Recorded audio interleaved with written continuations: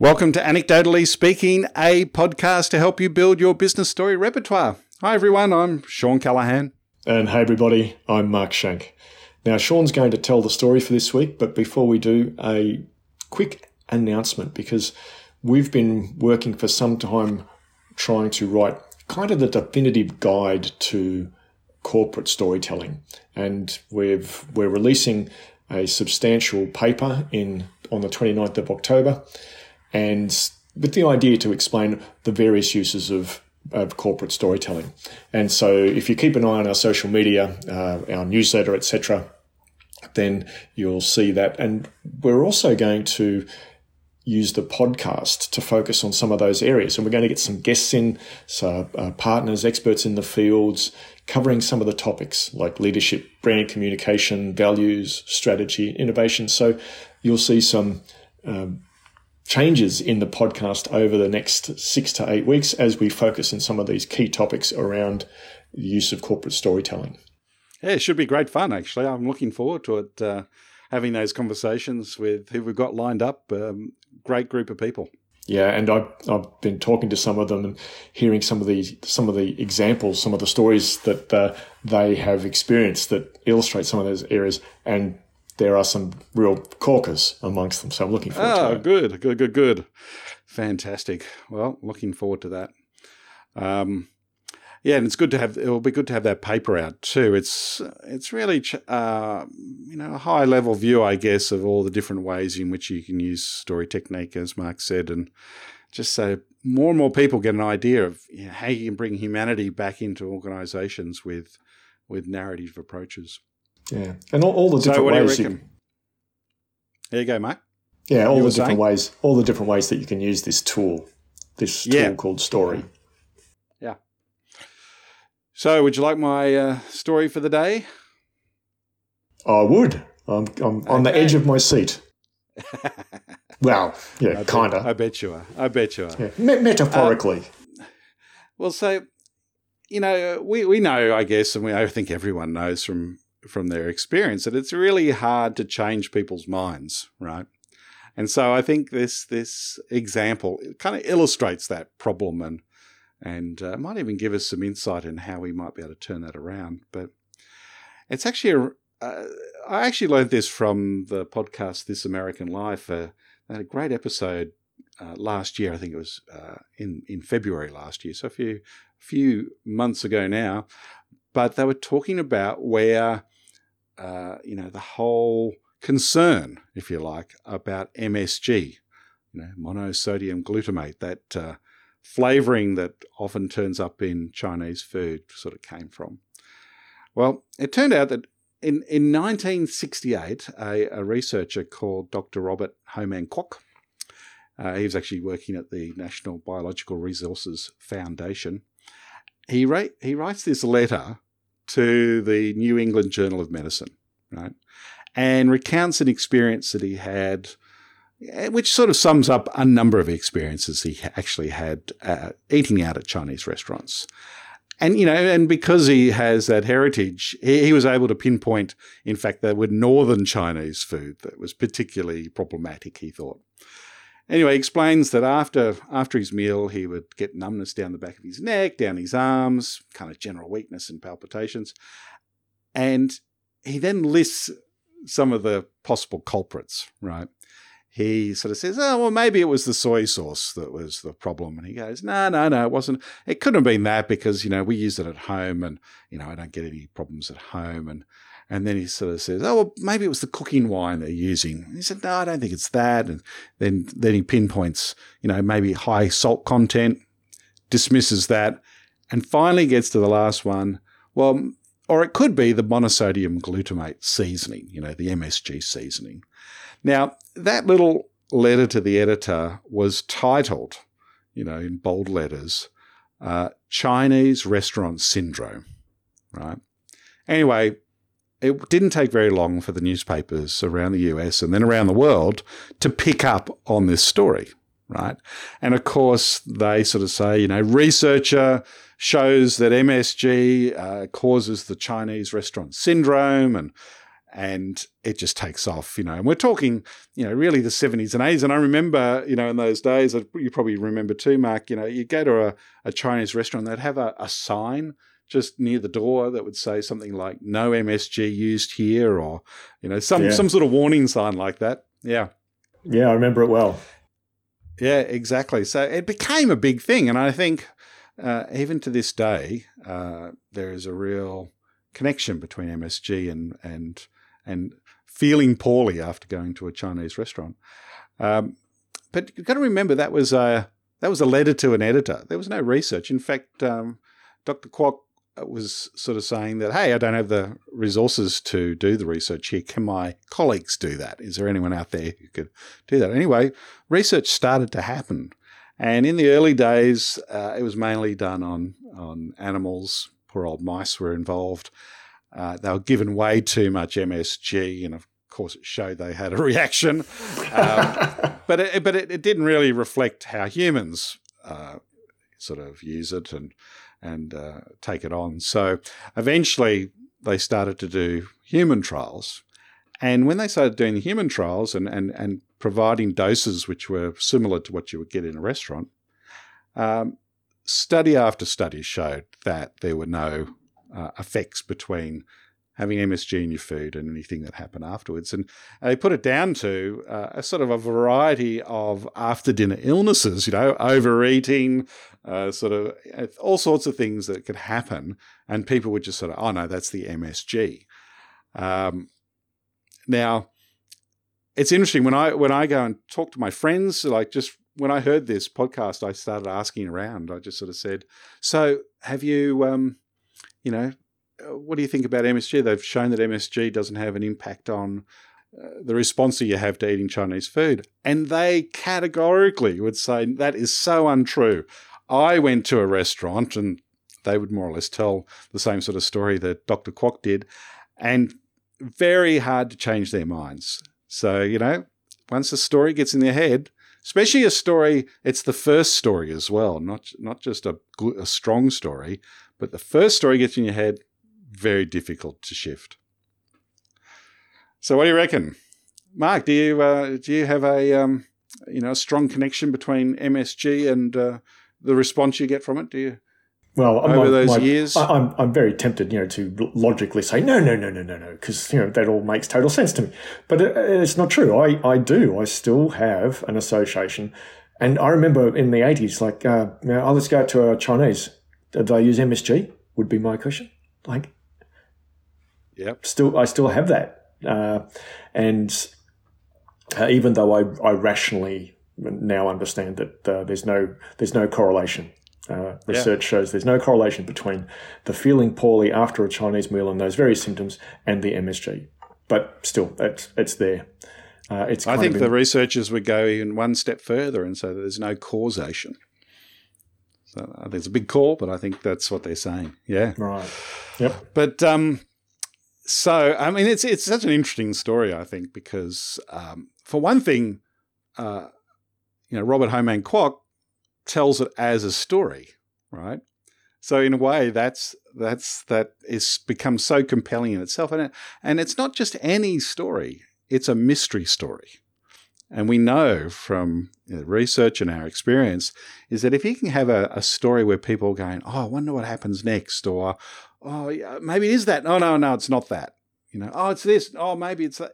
That sort of story, we love that type of story. Well, right? Didn't Robert Giordini do the research on the most referenced scientific papers, and the ones that are most referenced are the ones that are written as mystery stories? That's it. He did. Absolutely. Yeah. So, we love them. Yeah. So the fact that it was written as a story, I thought was very interesting. But what do you think? What do you like about the actual story itself, Mark? What other things stand out for you?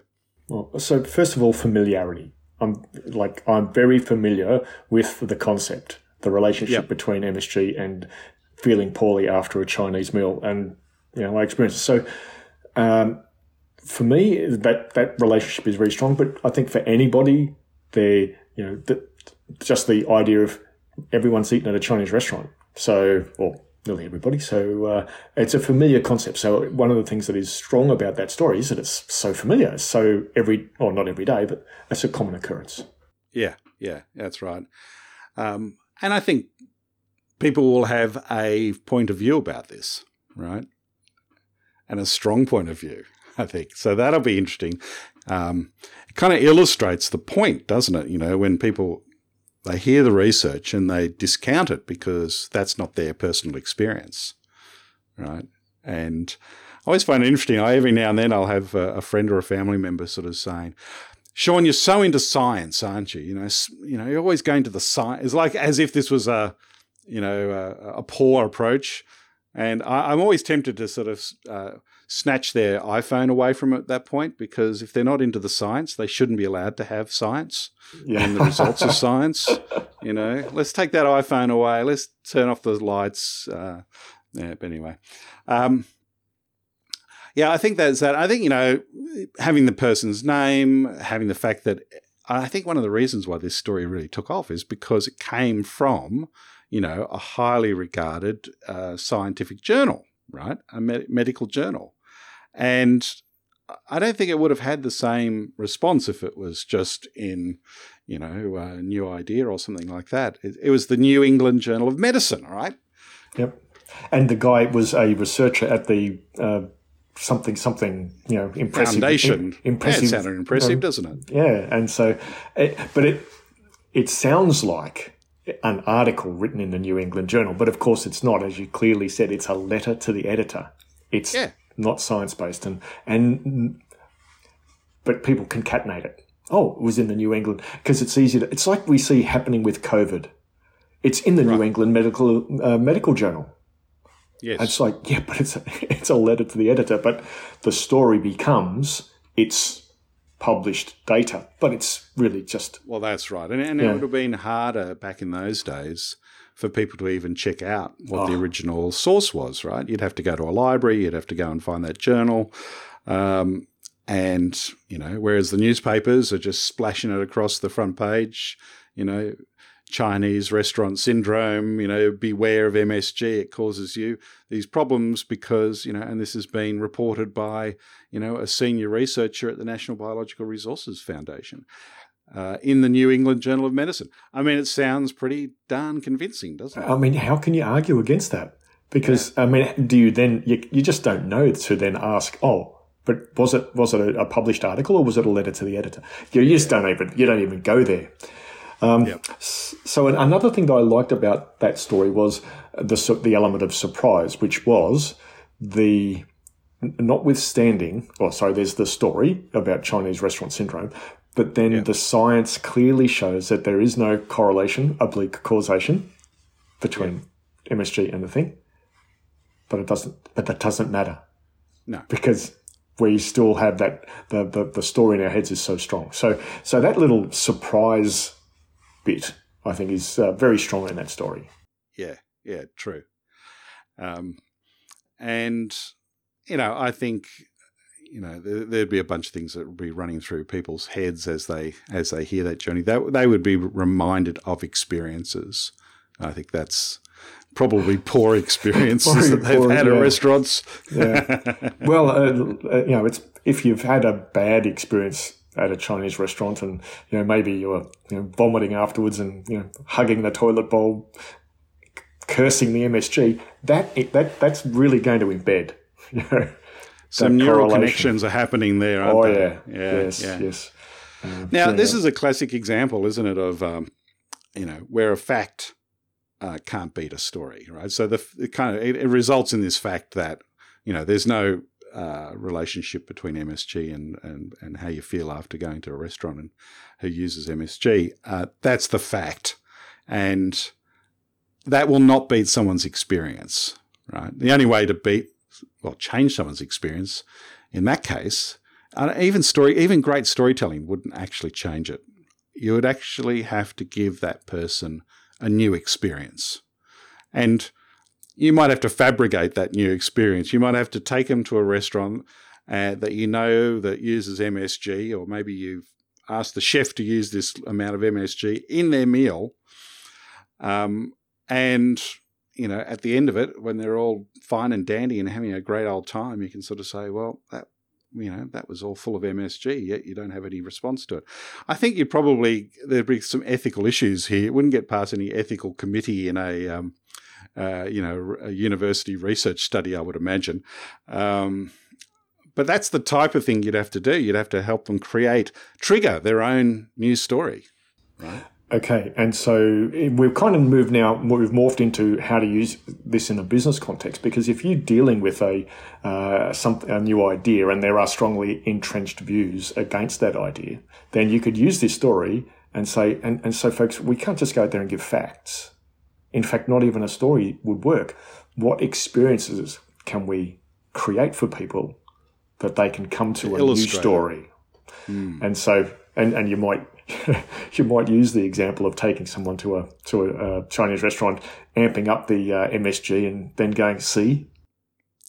Wouldn't it be a bit sad though if they have some terrible palpitations and collapse in front of you? That's when you go, God damn. That didn't go down well. Well, you have to avoid all of those things that causes this in the first place. Like make sure that people don't stuff themselves stupid. Eat 3 times as much food as they normally would. Eat much later than they normally would, or eat faster than they normally would, or starve themselves for the day beforehand so they can fit more. All those things that kind of led to the rapid eating. I'm doing the syndrome. The syndrome. Yeah. Shall we talk though about what could make this story better? We did. I did jump, there, but that's okay. You skip a bit, brother. Yep. That's all right. So, what do you reckon? What would you suggest to make that story better? Do you think? Well, as you know, I'm a bit of a hard ass when it comes to finding fault with stories. My list of how to make it even better is blank. It's got. I liked it. Blank. Time and place. Blank. No, I've got no suggestions for improvement there.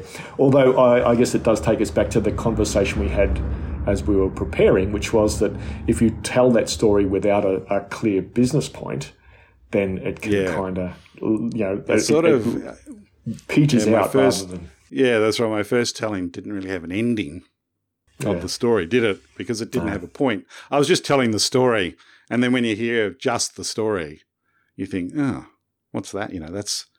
That's interesting, but without that relevance statement, without the point, it's really it sort of jumps up a lot once you top and tail it with a point and you wrap it up with a point.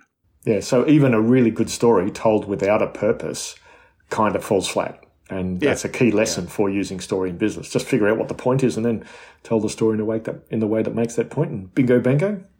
Off you got it. Okay, so how will we use it? Well, I think we've already shown you use it around, change is hard. Hard to change people's minds. Here's an example of that. It doesn't give you a solution per se, does it? You have to jump a bit further to get a solution. But yeah, well, I can imagine using this with a project team who are, any sort of transformation, change, whatever. Just folks, be aware. Just because you say it's a good thing doesn't mean that people are going to embrace it, because it's hard to change people's minds. That's really right. Powerful story. And actually, go on. Yeah, I was just thinking, you could tell this story, and what it would get people thinking about is, let's say you're doing a change in your organisation. It gets you thinking about, so what are the experiences, my stakeholders have actually had? What are the core experiences that really, guide how they see the world and how they're going to see this change? And, of course, we would run anecdote circles to find those stories out, right? And that would be one way of doing it. But sort of really gets you thinking, what's the background books? What are the stories in people's heads? Yeah. Another one is, I think, another business point is the importance of being first with the story. First story advantage. First story wins. Yeah. Yeah. Well, it often wins. It's really hard to supplant the first story. And I know you wrote about that in Putting Stories to Work. And I guess an example of that first story advantage came about with COVID, when organisations are struggling to respond, and you need to get that response story quick. Otherwise, people are going to make stuff up. And that's right. And exactly. Now we're in a position where it's no longer a response story; it's now a recovery story. And so again, you have to have a really compelling story. Otherwise, people are going to make it up. Yes, exactly. Especially as things start to open up again. In our different states and countries. Well, that's right. Here in Australia, you need a good recovery story. Yeah. Yeah.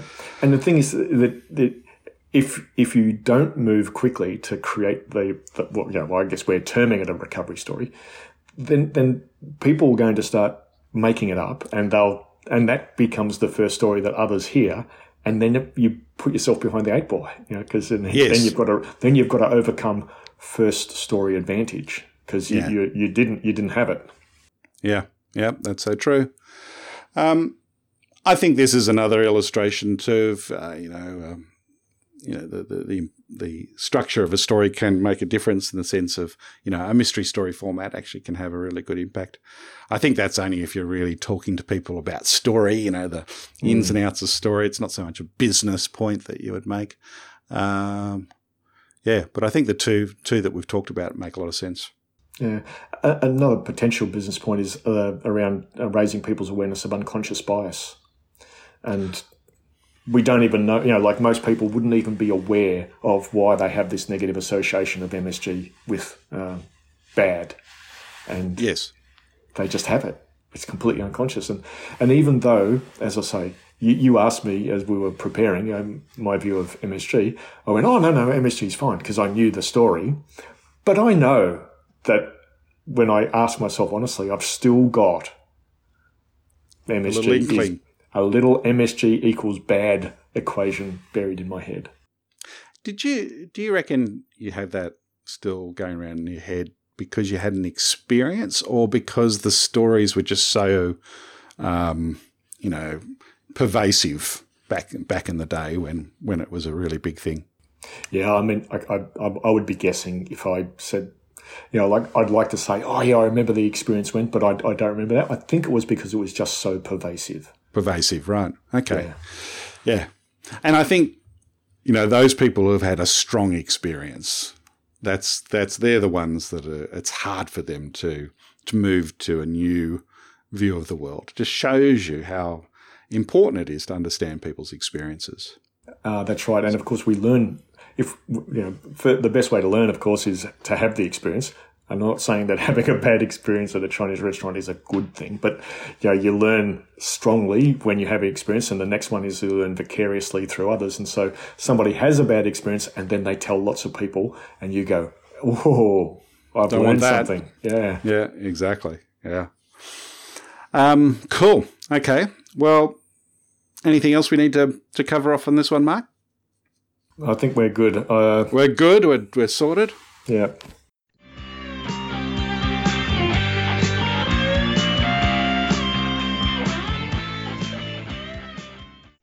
Okay, well, let's give it a rating then. What do you think? So I'm giving this one an 8 out of 10. 8 out of 10? Yep.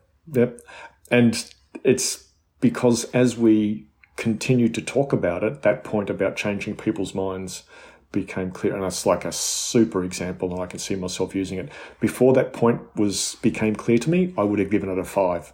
But now you use it in that purposeful way, and it just zings.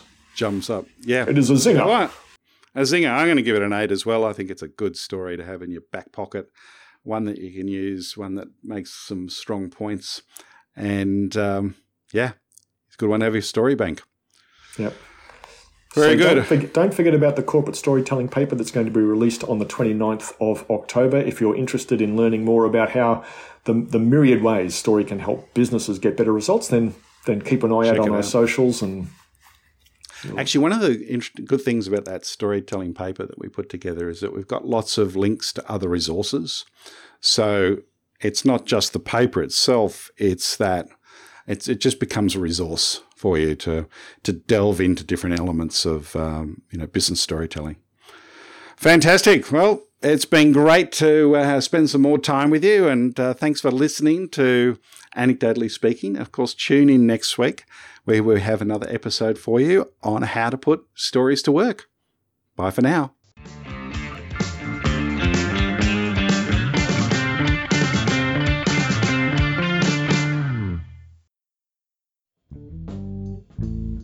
Anecdotally Speaking was engineered by Dave Stokes from Author to Audio.